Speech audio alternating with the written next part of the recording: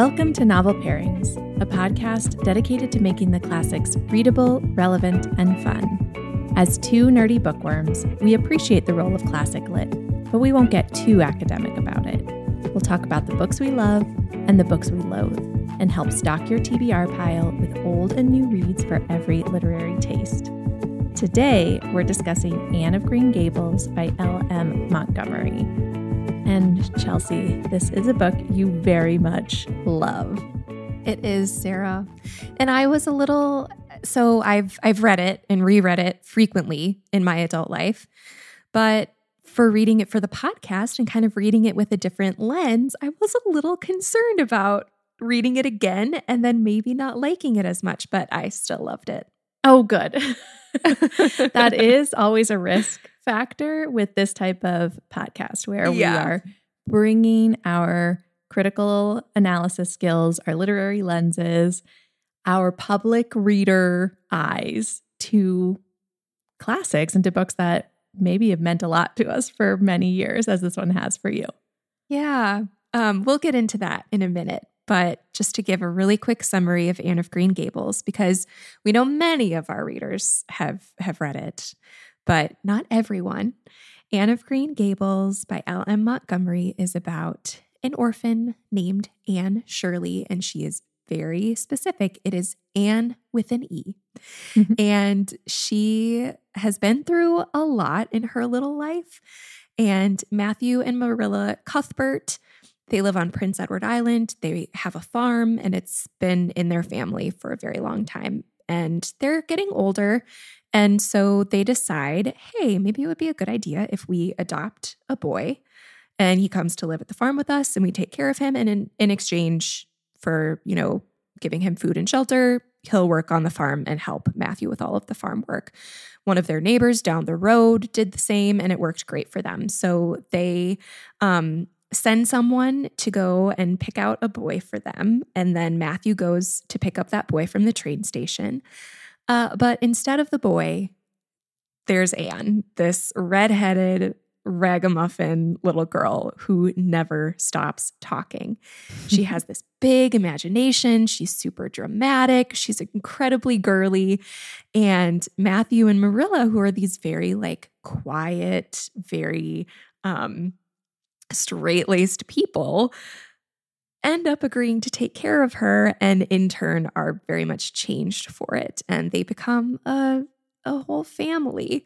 And Anne makes friends in the community with adults and with some of the children. She ends up excelling in school, and it's really this lovely coming-of-age story. It starts when Anne is around, maybe she's 12 or 13, and then it goes all the way up until she's 18 years old. So we get to follow Anne over many years in this lovely book, and also just get to know everyone in Avonlea, in this little community. So it's a small town story, a coming-of-age story, and it's beloved by many, many readers. Yeah. Well, let's get into past experience, because I just think that with a book like this, that's the only place to start. Do you want to go first? Or Sure. So I remember reading this as a kid and really liking it. But what actually lives in my memory with Anne of Green Gables, nostalgia-wise, is the 1985 BBC version with Megan Fellows. I remember renting those VHS tapes from the library and being really sad if the next one was out and I had to wait for it, and watching them with my best friend. We had very much this Anne and Diana friendship. One summer we decided we were going to ride our bikes to see each other every single day of summer, and we did. And so I remember watching the miniseries and falling in love with that. And definitely I read the books, but I really remember loving Anne and Gilbert and the series. And then I've read Anne of Green Gables a couple of times as an adult since, probably even within the last 6 years or so. I've read it a handful of times. So every time I read it, I love it even more, I think. I'm glad you brought up the miniseries, because that is that was, I think, my introduction to Anne as well. I don't know if I read this book as a kid. I don't think so. We haven't talked about these yet, but I think about them. I've been thinking about them, I guess, for Huck and now with this one. Did you have those like children's classics, the like hardcover books that were abridged versions of the classics with an illustration on the front? I know I had Huck Finn, I had Anne, I had like Rebecca of Sunnybrook Farm and a bunch of those. So it's very possible I read like a little abridged version, but it doesn't stick out in my memory as something that I read as a kid. But I have very vivid memories of watching these after school at like a babysitter, family friends kind of house, like not full babysitter, but someone's house I would sometimes go to after school if I didn't want to stay home alone at my house while my parents were working. And she had the whole series. This woman had the whole series, and she didn't have any little girls. She had little boys, and she was psyched to watch this whole series with me. I think I was in middle school. And I loved them, and I loved watching them with her. It was like a great kind of experience of getting to bond with an adult who's not in your family. It was really lovely. And I really, really remember them. And then I don't know why I decided, I should just finally read this. And I did maybe 5, 6, 7 years ago. And now it's in my rotation of like soothing, calm down audiobooks at the end of the evening. But this reread was the first time in a while that I wasn't just like drifting off. I was paying attention. I was like picking back up where I left off instead of, falling asleep and letting it play for an hour and then picking it up wherever. And I agree. I think I loved it all the more. I'm really curious to dig into that a little bit more, Sarah, because this is not one of the books that I would be like, oh yeah, this is a Sarah book. Because you do not like anything too saccharine sweet. I know. And so, which I think some people can tend to put Anne in that category. And I can see why. Yeah, I would make an argument she doesn't belong there. But I'm curious to kind of like dig into more of why you like it and enjoy reading it as an adult. Yeah, I've been thinking about that too. And I'm not sure, maybe our discussion will help me figure out why that is. Because I also feel like I could be easily annoyed by Anne, and I'm not. I find her totally charming. And I mean, I think that part of it might be some of the darkness that's alluded to and sometimes directly referenced, but not depicted on the page. I think that is a huge part of it. Just you like want Anne to have the vivacity she does. It's not in any way cloying because she just deserves it, I think is part of it. And I think that even though it is sweet, maybe a little saccharine, it doesn't feel moralistic to me. And I think that is a line that's tough not to cross, especially in children's literature. So maybe we can unpack that a little bit. But I don't know. It doesn't fully feel like a Sarah book, but it is. So I mean, it's absolutely a Chelsea book. Even though I too, I don't love super syrupy sweet. I would rather have a little bit of sass in there, which I definitely think there is some sassiness. Oh yeah, to Anne and to the other characters in here. But as I was reading it this time, I was paying closer attention to that and kind of paying closer attention to what makes this a classic, the likes of, Little Women and Huckleberry Finn and some of those other, books that have sort of broken through into the adult classics category. And, I think part of it is, like you said, there's that darkness to Anne's past that is alluded to and that you pick up on even more when you're a grown up. But I also just think it's the cast of characters. and the contrast provided for Anne. It's not like every character is like Anne. That would be so obnoxious. She's the only one like that, and she sticks out like a sore thumb because of it. But this community really grows to love her. They show annoyance at her. You know, Matthew's really quiet, and Marilla is very like strict with her. And by the end of the book, you can see how Anne is just like changing people. I don't know. There's something, it is sweet, but there's a lot that feels kind of true to life. There's hard stuff that happens at the end of the book too. And if you continue reading the series, Anne goes through difficult things. But like there's relationship strain in this book. And I certainly as a kid, it would feel true to life where like Anne doesn't want to go to school because her hair looks bad and just like experiences that feel really dramatic to us reading it now. But if you're a kid, that stuff doesn't really seem that dramatic. I don't think Anne seemed as dramatic to me when I was her age. Yeah, absolutely. I also, while you were talking, I was thinking that the narrative voice and perspective is just really smartly done in this book. Like it is kind of that we've talked about free indirect discourse that Jane Austen uses where it's a third person narrator, but we get glimpses into each character's, not every character, but a lot of the core characters' perspectives, especially Matthew, Marilla, and Anne. But if the whole book was told in Anne's voice, I think that would be really tough, even though Montgomery does have some of the sparkle that Anne's voice has. It's not Anne narrating. And I think that works a lot. And I think getting those glimpses of especially how Matthew and Marilla see her, which maybe stood out to me the most on this reading. I loved every single scene where Marilla can't keep it together and has to laugh at Anne. I was just thinking that because we're not expected to take Anne seriously. Yes. And that's like Ella Montgomery saying, like, do not take this girl seriously. No one is. Yeah, exactly. And I think that I can't help compare a little again to Little Women. And I love that the book doesn't like beat Anne's vanity out of her.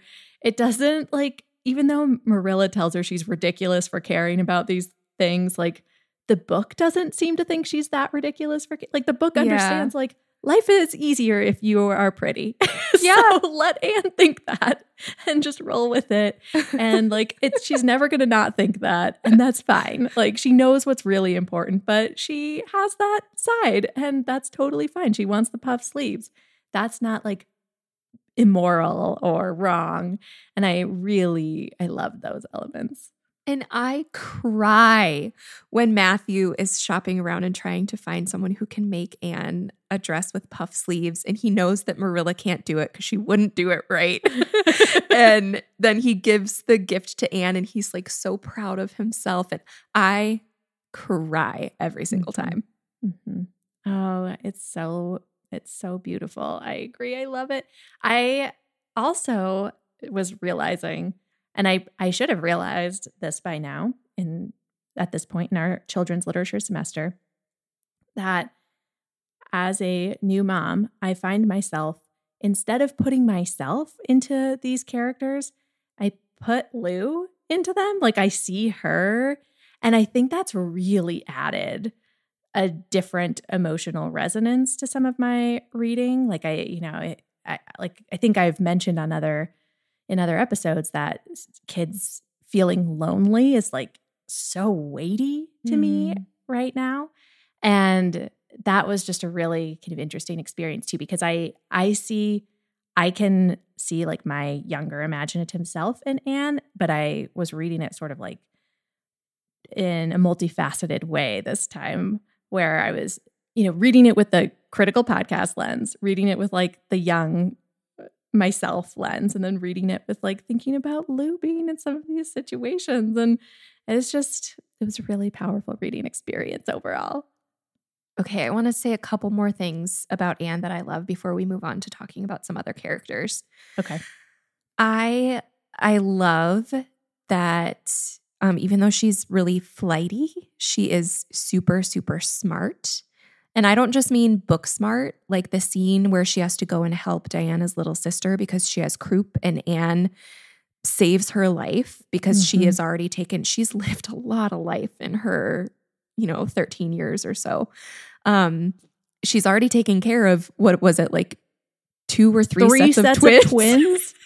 I love that part where she's like, I tried to tell her, like, that's enough twins or whatever she says. It's so funny. Yeah. And then after she saves Minnie May's life, she's like, I'm so grateful she had all those twins. Right. I learned so much. And the doctor is like, this little girl saved her life. And if she wasn't here, Minnie wouldn't have made it. So there's that level of smart, but also like she is working her butt off to excel in school. It's not like she just goes to school and it's like, oh, Anne's brilliant. She has to work really, really hard at it. And she laments over, is it geometry? Yes. And she's like, oh, Matthew, you just don't understand. Geometry is so difficult. It's the bane of my existence. And she's constantly pulling out her books and she's studying so hard. And you kind of get the impression that maybe she doesn't need to study so hard. She's like pushing herself harder than she needs to. I mean, talk about finding something relatable as an overachiever kid. But like, I like that she has to work really hard for it. I think that's a really admirable quality in Anne. I also love, of course, Anne's resilience. But I love to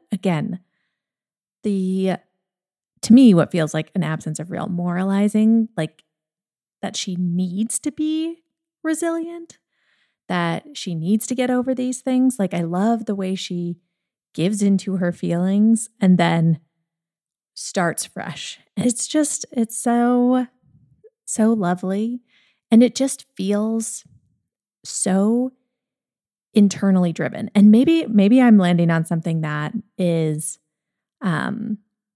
makes this book feel different than other quote unquote sweet books, is that for whatever reason, Anne's character feels so vivid and real and alive that it feels like this is just who Anne is, and not saying like this is what other little girls should be like, or even feels like an author kind of putting their views onto a character. Like, she just feels fully formed. And like, of course she's behaving this way because that's just who she is.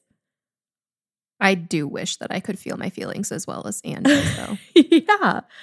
No, and I do think it's like, it's in some ways aspirational and like a great like model, but it doesn't feel like it's intentionally setting out to be that. And maybe it is, or maybe other readers experience it that way. But yeah, I agree.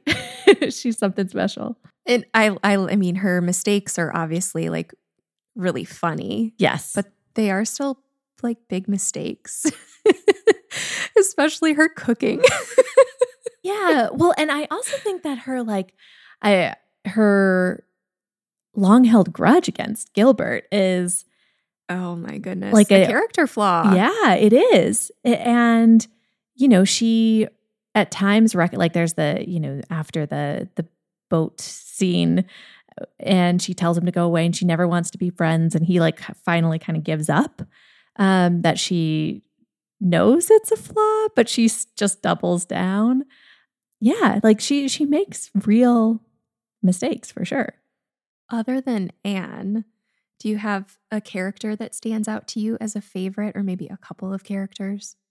I think historically it's been Matthew, but I do want to talk about Marilla this time because I think I had more previously envisioned her more as like and she is hardline, but just like very much just like a stick in the mud. And she's not really. She has those tendencies, but I think like Anne describes her as dignified, and I think that's really it. Is her dignity, her sense of propriety mean a lot to her, and you see the ways that has maybe held her back a little bit, but also the way that that's really made for a good life for herself and helped her be successful. And she has, I mean, the narrator tells you from the first moment you meet Marilla that she has a great sense of humor. And the fact that Anne gets to be the one to really unlock that is so delightful. And I love, like we said, every time she laughs at/with Anne. Okay, another thing that I love about Marilla that I really picked up on a lot more on this read is how Anne softens her as the book goes on. So it's almost like Anne is pulling Matthew out of his shell. But for Marilla, she's just like softening her heart, but also she's teaching her to think for herself and to speak her mind a little bit more, because Anne basically just says what she's thinking. And I love the moments in the book where Marilla is like, Anne, you shouldn't say that. But then she thinks to herself, well, she's pretty much right. I always thought that the pastor was boring too. Or like whatever Anne says, that's just like rude or like, oh, a young lady would never think that. And then Marilla ends up reflecting and is like, well, she has a point. And so it's like this back and forth of, and I think through that really just shows how Anne is kind of breaking out of society's expectations for a young girl, for a young lady. And I love that back and forth with Marilla where Anne is just saying what everybody else thinks. Yeah, I love that too. There's that one scene where Anne is like, does it make me terribly wicked if every time Mrs. Rachel Lynde tells me to do something, I don't want to do it? And Marilla's like, I guess if you are, I am too. Because I feel the same. And I actually think that part of it is, I think that maybe Marilla and Anne have a lot in common. And it's just Marilla has like retreated into herself. And I think that we see that with the story about, is it Gilbert's father who Marilla courted? And then she got mad at him one day and she wanted to punish him. And so she refused to talk to him. And then he didn't, things fell apart. And I mean, obviously Anne learned a valuable lesson from that. But I also think that's a peek for us as readers to see like, oh, these two women maybe have more in common than we thought. They just grew up in totally different ways. Well, and just like life can beat it out of you, right? It can beat the Anne Shirley out of you, but Anne has not let it. Mm-hmm. And she doesn't. I mean, if you keep reading through the rest of the series, yes, she grows up, she matures, she becomes a little bit more of a quote lady, even as this book goes on, which we can definitely talk a little bit more about. But she still always has that like fire in her, that imagination. Like she hangs on to the stuff that life can just absolutely beat out of you under tough circumstances. And that's a huge part of what's so admirable about Anne. But I think that that's a big reason why the community really ends up like coming around her and falling in love with her so much. You just can't help it. There's always this magnetic force. Like I also love Diana's great aunt who comes and she's like a crank. Everybody thinks she's just a crank, Aunt Josephine. And she ends up loving Anne because she's like, at my age, people don't impress me much, but you are funny. I also love that she calls her that Anne girl because I feel like that's such, that's just something I could hear like my grandparents say, like that friend of yours, that Anne girl. you know? Sarah, I'm wondering, we've talked a little, like we've referenced a few of the moments in this book, but do you have like an episode or a foible or an iconic quote from Anne that's just your favorite? I do love, we talked about already Matthew giving Anne the dress. Yeah. That's one of my favorites. I do love when they're playing Elaine and Camelot and Anne is pretending to look dead and float down the river. I love that. I think because I liked playing books when I was little. Like whatever I was reading, I wanted to pretend to be in it all the time and act it out. I love that. I love I love when Diana gets drunk. Yes. Raspberry cordial. Yeah. Those are a few of my favorites. How about you? This time around, I keep thinking about the moment when Anne returns to school. So she doesn't go to school for a while because she is just so mad and everything's horrible, right? And Marilla's like, she asks Rachel Lynde, and you know that's when it's bad. She asks her, what do I do? You raised all these kids. What do you do when they don't want to go to school? And Rachel's like, just let Anne ride it out. So Marilla lets Anne stay home. And Anne's still like reading and studying and stuff, but she doesn't want to go to school. Well, she finally goes back to school, and all of the little girls welcome her with gifts, and they are so excited for her to be back because she comes up with the best games. And here Anne is thinking, I'm all alone in the world. Nobody wants to be my friend. School is terrible. I don't fit in here. I'm just going to be by myself at Green Gables. And she goes back and she has this whole posse and she has these dear friends and they just love her for being herself. And I got so emotional this time around at that moment in the book. It's such a small moment, but it just made me so happy. That is such a sweet scene. And I do love, while you were talking too, I was thinking, I love how every character gets like a redeeming quality, or like nobody's just like good or bad. Like I love that Marilla got good advice from Rachel Lynde, even though she's gotten bad advice from her too. I think that's it's just very nuanced for a kid's book. But to your main point, yeah, it is so wonderful to see Anne being embraced and welcomed and, like you said, loved for who she is, because I think we're going to move from here into talking more about themes. And one of the things that I could not help but think about while reading this was attachment theory, because if you are raising a kid right now, you cannot help but like bombarded with attachment theory. And just this idea that like, I mean, just very so much simplify, like little kids need to be just fully loved on for who they are and know that they can show their negative emotions and that's going to be okay. Like they're still going to be loved. They can't do anything to push their parents away or their caregivers away, their community.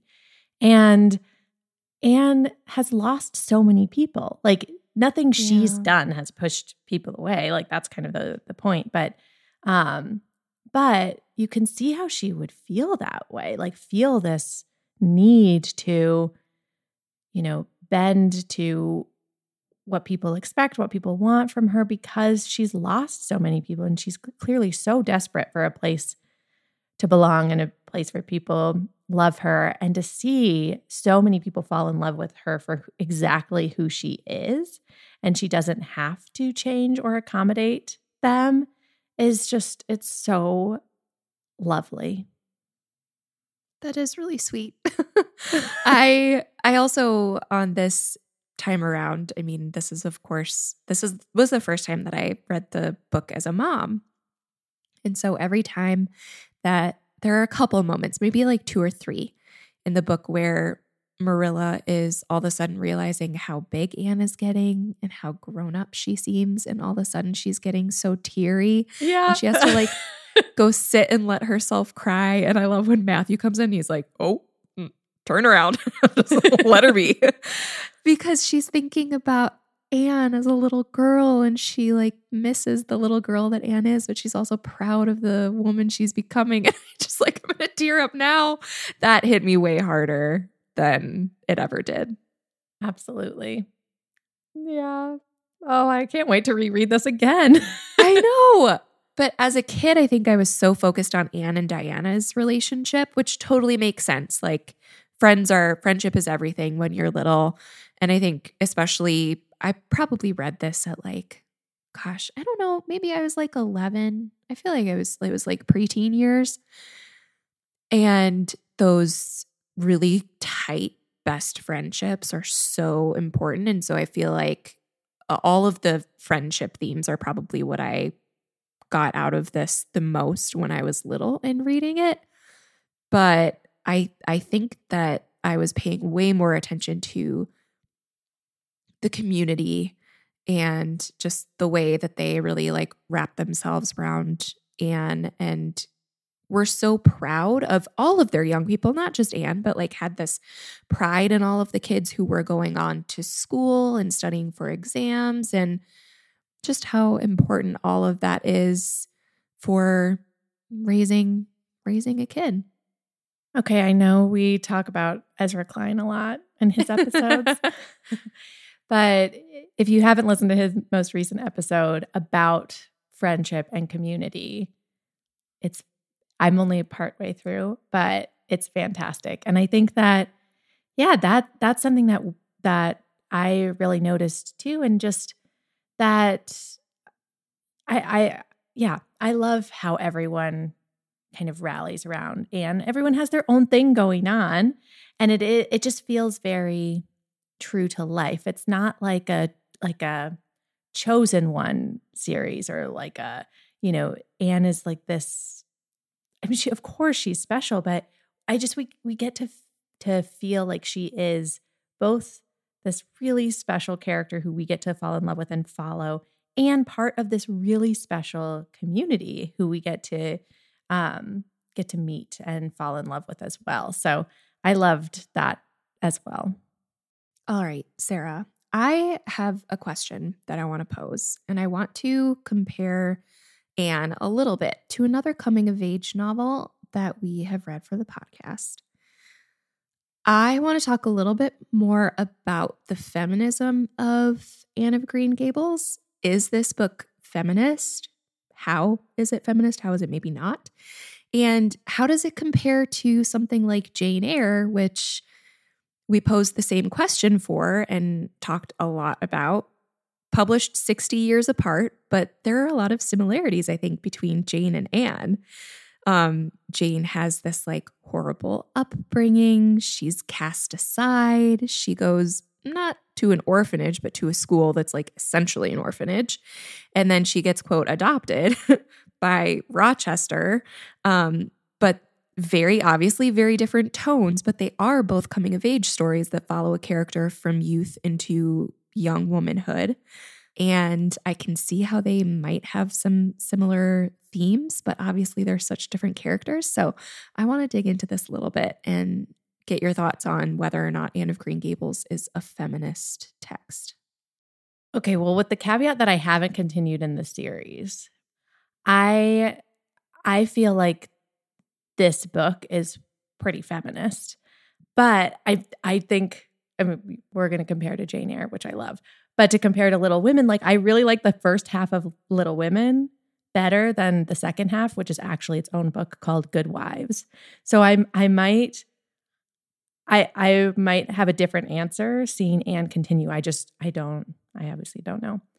But I think that you alluded to the fact that she becomes more of a lady. Like she does she doesnn't talk as much. And Marilla even says that to her, like, you don't talk nearly as much as you used to. And so I can see how maybe we could read that as like not a dampening of her spirit, but of a like proper maturing into society's version of a lady. I could see, this is a spoiler if you haven't finished, so I'll skip ahead to the pairings if you don't want it spoiled. She chooses not to go on to college, to stay home with Marilla and help keep the farm, keep up with Green Gables. I could see how you could read those choices as, if not anti-feminist, at least like condoning a more typical femininity. But I just feel like Anne is empowered throughout the entire book. Like when Marilla asks her why she doesn't talk as much, she's like, well, I some of my thoughts I decide I like to keep private now, and they're just for me. And in all of my schooling, I learned that sometimes small words are better than big words, and they're more powerful. And the choice to stay with Marilla is entirely her own, and she's going to keep up with school in a different way. So I just feel, like that's my answer. She remains empowered throughout the whole thing. And maybe people would say that Jane remains empowered as well, because she's the one who, spoiler for Jane Eyre, chooses to go back to Rochester and be with him even after everything. But, well, you can go back and listen to our episode on that to hear why I don't really think that book's feminist. Well, I like thinking of Anne as empowered. I find the end of this book to be incredibly realistic. So, I mean, it's very sad. I always cry. But having to make a tough choice like that just feels like real life to me. And choosing family, I mean, I don't know. It just feels like contemporary feminism would read that in like a very positive way, particularly with Anne making the choice for herself. I also think, and I think I've said this about maybe another book in our children's lit series, I think that so many, quote, feminist books for young girls that we read in the like late 90s, early 2000s emphasized this like rejection of femininity and like a focus on tomboy characters. And I liked a lot of those characters and I liked a lot of those books, but it didn't fit me and who I was as a young girl. And Anne embraces femininity wholeheartedly. Her desire for beauty and puffed sleeves and wanting her hair to look pretty and wanting to be surrounded by pretty things and playing these very girly games, that all felt so true to me. And I like this character who fully embraces all of this femininity and is proud of all of that and is really strong, stubborn, maybe to a fault, fiery, and her femininity doesn't like diminish all of that. It's just a part of her character, and I really, really like that about Anne. I completely agree. We have talked about that before. I think maybe on an even earlier episode. Maybe we'll have to look back through and see if we can find that. But I think that's so insightful and not something I really picked up on in my own reading until you talked about it. But yeah, I feel the same. And I think I felt like a need to, there's a sort of like not like other girls trope in young girls empowering literature from when we grew up. And I never really fit that either.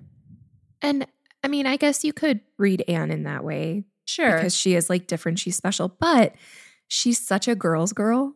Yeah, she loves other girls. Yeah, she's cheering them on. She loves Diana. She's always talking about how great Diana is and how pretty she is. And how she's so lucky to have such a pretty best friend. Like she feels very like proud of the other women and girls around her. And I think when I was younger, I loved the Anne and Gilbert relationship and focused on that more. But reading it this time, like the book barely even like Gilbert's not very present. No, I was surprised by that as well. I think maybe the miniseries, of course, because like he's just there. Sure, you can see the looks, you and can see like, the longing. He's cute, so of course they were going to put him on screen with her, and like they're adorable together. All of that, yeah, for sure. But what I do love, and I just think this is such good writing, is how every time she's talking about school, she's like, "Well, I can't let the other kids get ahead of me." And she's always thinking about him. I really love that. But yeah, we didn't really talk about that relationship, but that's okay. It felt very much in the backdrop to me. And it's not like other stories where I'm rolling my eyes at it ending in that kind of conventional way. I'm happy for them at the end. I mean, we don't really even see much come to fruition except they like make up and fill each other in on the 5 years where Anne refused to speak to him. Yeah. But I don't feel like that makes it anti-feminist either. Like sometimes I feel like, oh, you had to throw in a romance or you had to throw in a tidy ending, and that takes away from the characters' individualism and development. And I just, for whatever reason, maybe because by then I'm so bought into this book, it doesn't bother me in this one. There's a lot to read here about gender. I mean, Matthew and Marilla set out to get a boy because they know like he can handle physical labor. There's a lot of like gender essentialism wrapped up in the premise of the book. And there could be some anti-feminist like feelings of like, well, you know, Anne isn't good enough or she never like meets that standard. But I was reading one commentary and it's a very long research article. I would not expect anyone to like enjoy reading through this, but well, we can link it anyway. Our audience, yeah. But what it kind of boils down to is Anne is actually exactly what Matthew and Marilla need. Yes, they could have used the like help on the farm, but what they actually needed in their lives was this like warm and vivacious light in their home. And it's what they needed for their souls. And I think there's something really lovely about that reading. Oh, well, I think maybe that's the perfect place to end, except we haven't asked our question that we have been asking about every book. What do you think this book has to say about childhood? And I think we touched on this throughout, but if you were to say it in just a couple of succinct themes. I think, especially with the way that Ellen Montgomery writes so beautifully about nature and the changing seasons and how observant Anne is. I don't know if this is something about childhood specifically or just more about like the role that children play in the community.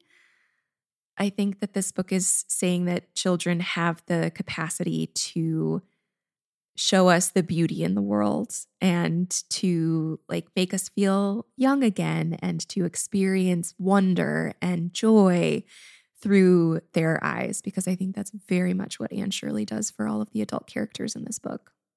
I love it.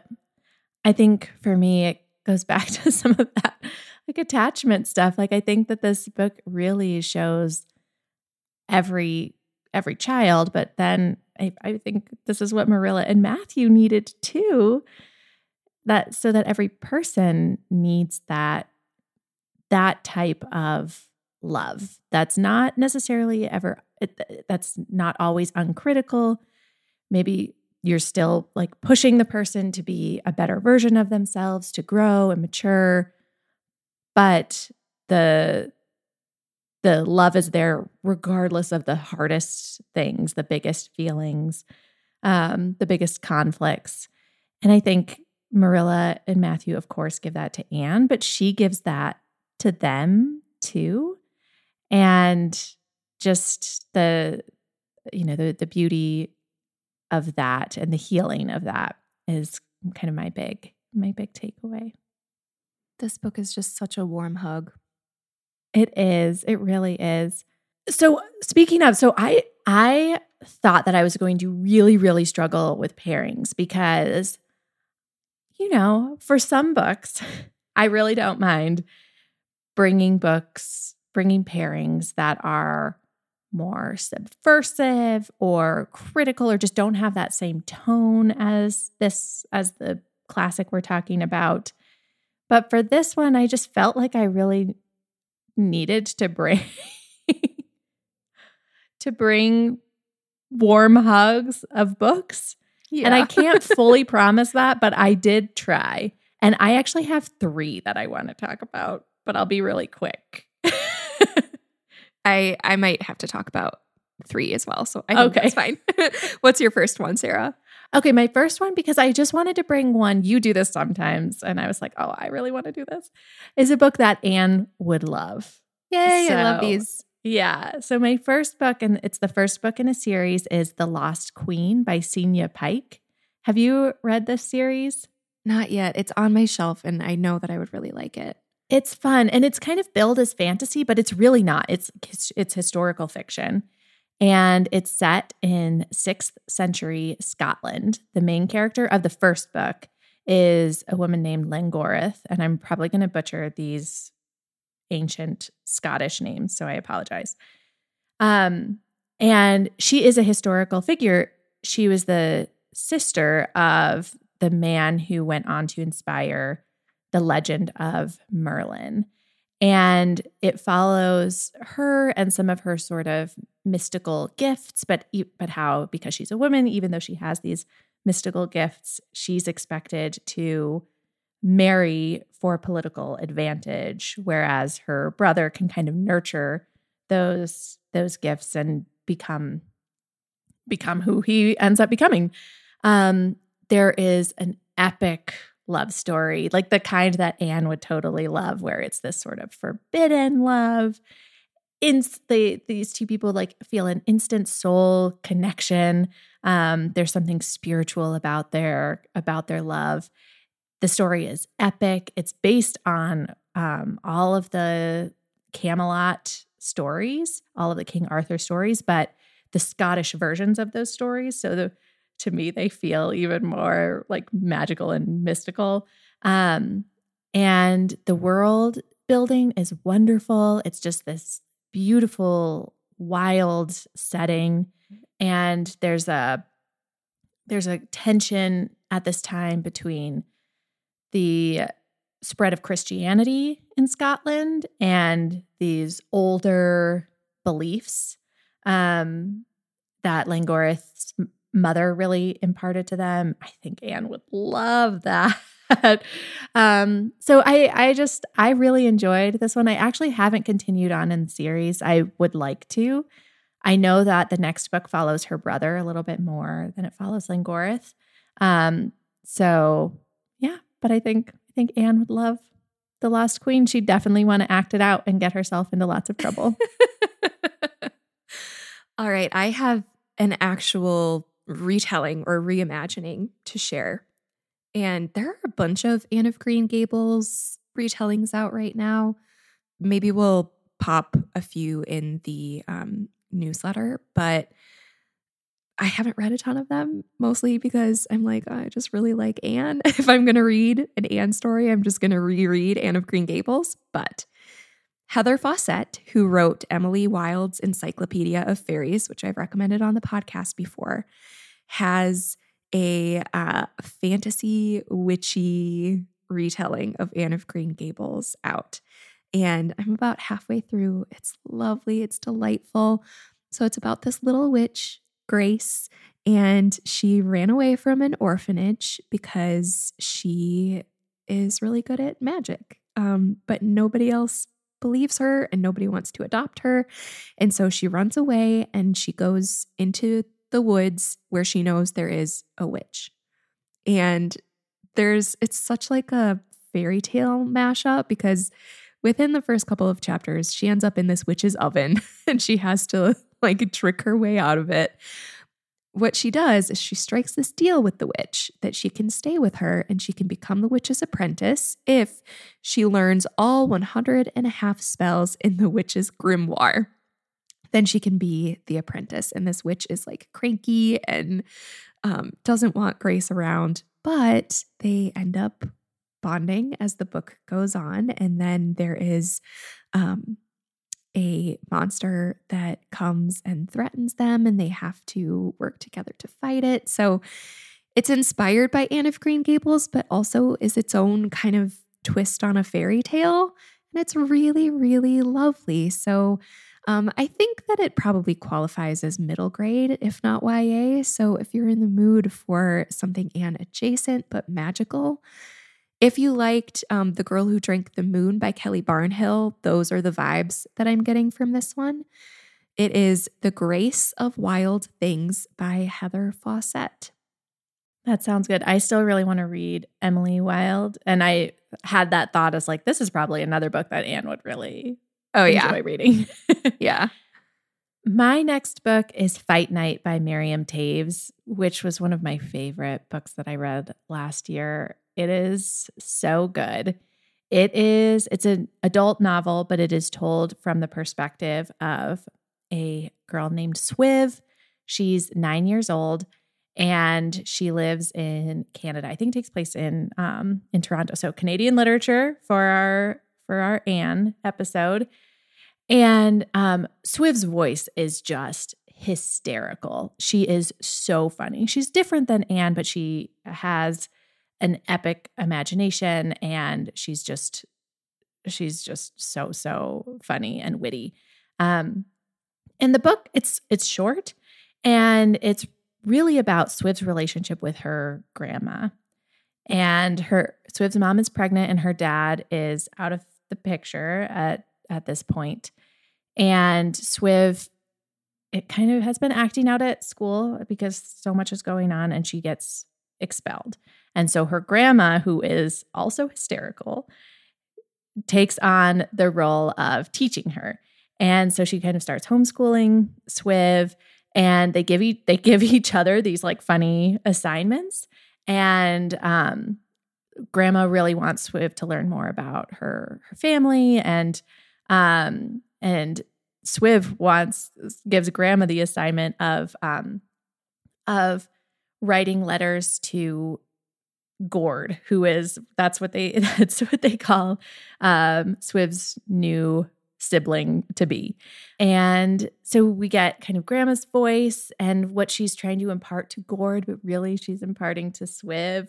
And we just get they're learning together, they're butting heads back and forth.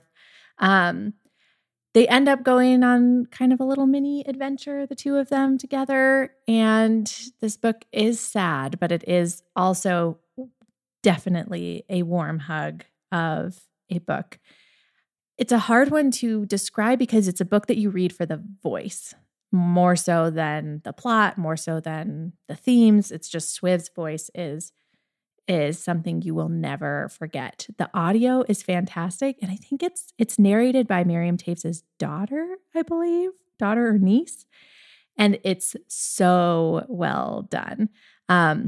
It's excellent. I think a lot of our listeners would really, really like this one, and I do think that it very much feels like an adult version of Anne that's about kind of unconditional love, being there for your community.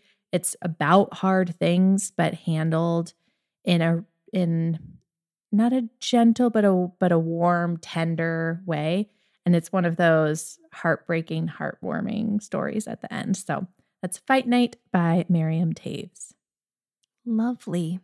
All right, I have a small town series recommendation. This is a romance series, and I just have to say, I would never pick up this series based on the covers alone, but they came highly recommended from romance readers that I trust, and they're just lovely. Definitely warm hug books, but they're just super well written. And so they feature this small town as the backdrop. The series is Blue Cedar Falls. There are 3 of them. Jeannie Chin is the author. I think that the most recent installment, sounds very Anne-like to me. But I just like the series as a whole is delightful. Will give you all of the like small town Avonlea vibes. Okay, I had to look up the covers, and I see what you're saying. Right? Yeah, but they also look a little Annish, so yeah, they totally do. Like they're sweet, they're cute, but like sweet and cute isn't usually like my like, oh, I'm gonna go pick up that romance. Okay, but charming small town romance. Okay, so we have Elizabeth Wu. And she dreams of being an artist, but she's kind of put that on the back burner to help with her family's in and teach painting. Sounds very Anne-like already. And she wants to have a big arts festival, but she's trying to get the town council behind And she's also relying on her best friend, Graham, but he's been acting a little funny because he has always been secretly in love with her. And he just thinks like, okay, Elizabeth, she's amazing. She's vivacious. She's vibrant. She's this brilliant artist, and she's just never going to see me as anything but a friend. But he is going to help her with this festival, and then they share a kiss. And that's going to change stuff. So this is if you are into Anne and Gilbert, this is the romance for you. So, and this is just like a great summer romance series. Very cute covers, but these characters are like actually dealing with hard things. I think in the first one, there's an ex-soldier who comes to town. So we've got like some PTSD. Like there's hard stuff mixed in with the sweet small town stuff, which feels very Ellen Montgomery. So, okay, again, Blue Cedar Falls series, The House on Mulberry Street by Jeannie Chin. All right. Okay, my last selection is also kind of a series. I really was thinking so much about the Lucy Barton books by Elizabeth Strout while I was reading Anne this time. I just think Lucy and Anne have so much in common. Mostly just this idea of a character with a really hard childhood who kind of triumphs because of their imagination, their ambition, but also their willingness to still be vulnerable and seek love. Those two things really feel in line to me. The Lucy Barton books are about a character named Lucy Barton. She is a writer. In the first book, My Name is Lucy Barton, she is in the hospital dealing with kind of a swift onset of an illness, and her mother, who she's basically estranged from because her mother was abusive, both physically and emotionally in Lucy's childhood, comes to be with her in the hospital. And it's not this like epic forgiveness story or anything like that. It's just kind of these two women sitting there with remembrances of their past. And it's all told, from what I remember, in Lucy's voice, which is charming. She just really seems to have an inner child still that is reminiscent to me of Anne. The next book in the series actually is not told from Lucy's perspective. It's a collection of short stories about the small town where Lucy grew up, and we learn more about Lucy's really difficult childhood. And then the next two go back into Lucy's perspective. And I actually think you could start, if you wanted to, with O. William and then read Lucy by the Sea. The thing that really struck me this time reading Anne, what made this connection, is I was really, we didn't talk about this, but I was really affected by Anne's imaginary friends that she talks about. And how out of loneliness she created these two imaginary friends. And they were so real to her that when she left a place, she had to leave them. And one was her reflection in the mirror. Yeah. Or in the, in the glass. And just, that use of imagination for survival and company. And Lucy has who she calls the kind mother in her head. And when she's having a really tough time, she talks about how she goes to her mother, not her real mother, but the kind mother in her head. And she says, Mommy, I'm really struggling with this. And she responds in the way she wishes she had a mother to respond. Oh, I'm like tearing up thinking about it. But just that connection just really leapt out at me this time. And I feel like these two characters have so much in common. The Lucy Barton books are also warm, hard things happen, but not everything ends well and charmingly, but it is very much what you would call, Chelsea, a warm book, and a warm series. So the Lucy Barton series by Elizabeth Strout. I was trying to think of sort of the line from Anne to what I pick up now as a reader, because I love thinking about like what were my favorite books as a kid and how do those kind of translate into my reading taste now. And that warmth for sure I was thinking about, the sort of community aspect, characters who you really fall in love with, but they go through hard things. And so I was thinking about J. Ryan Stradall. I wondered if you were going to bring J. Ryan Stradall. Yeah. I almost wanted to pair Kitchens of the Great Midwest because I think that main character kind of goes through an Anne-like journey where she loses some family and people have to kind of like come around and take care of her. But it isn't character-centered enough on her, I think. And J. Ryan Stradall, like he does write great characters, but really writes great communities and families. And so it's more of a vibe. It's more of the vibe of like, there's humor and there's warmth, but also these characters are going to go through really hard things and their resilience is absolutely part of what keeps you rooting for them. And so it is more just the vibe. I think that Ella Montgomery herself, as someone who was like very interested in the beauty of life and everything, but also really struggled with depression, I think she would kind of like that mixture. I think that's what she really brings to her work. So yeah, just his work in general, I think really meets that. I'm really glad you brought that because I was thinking the same thing about Eva in Kitchens of the Great Midwest and Anne, but I just didn't. Yeah, it wasn't the character wasn't built out in the same way that Anne was.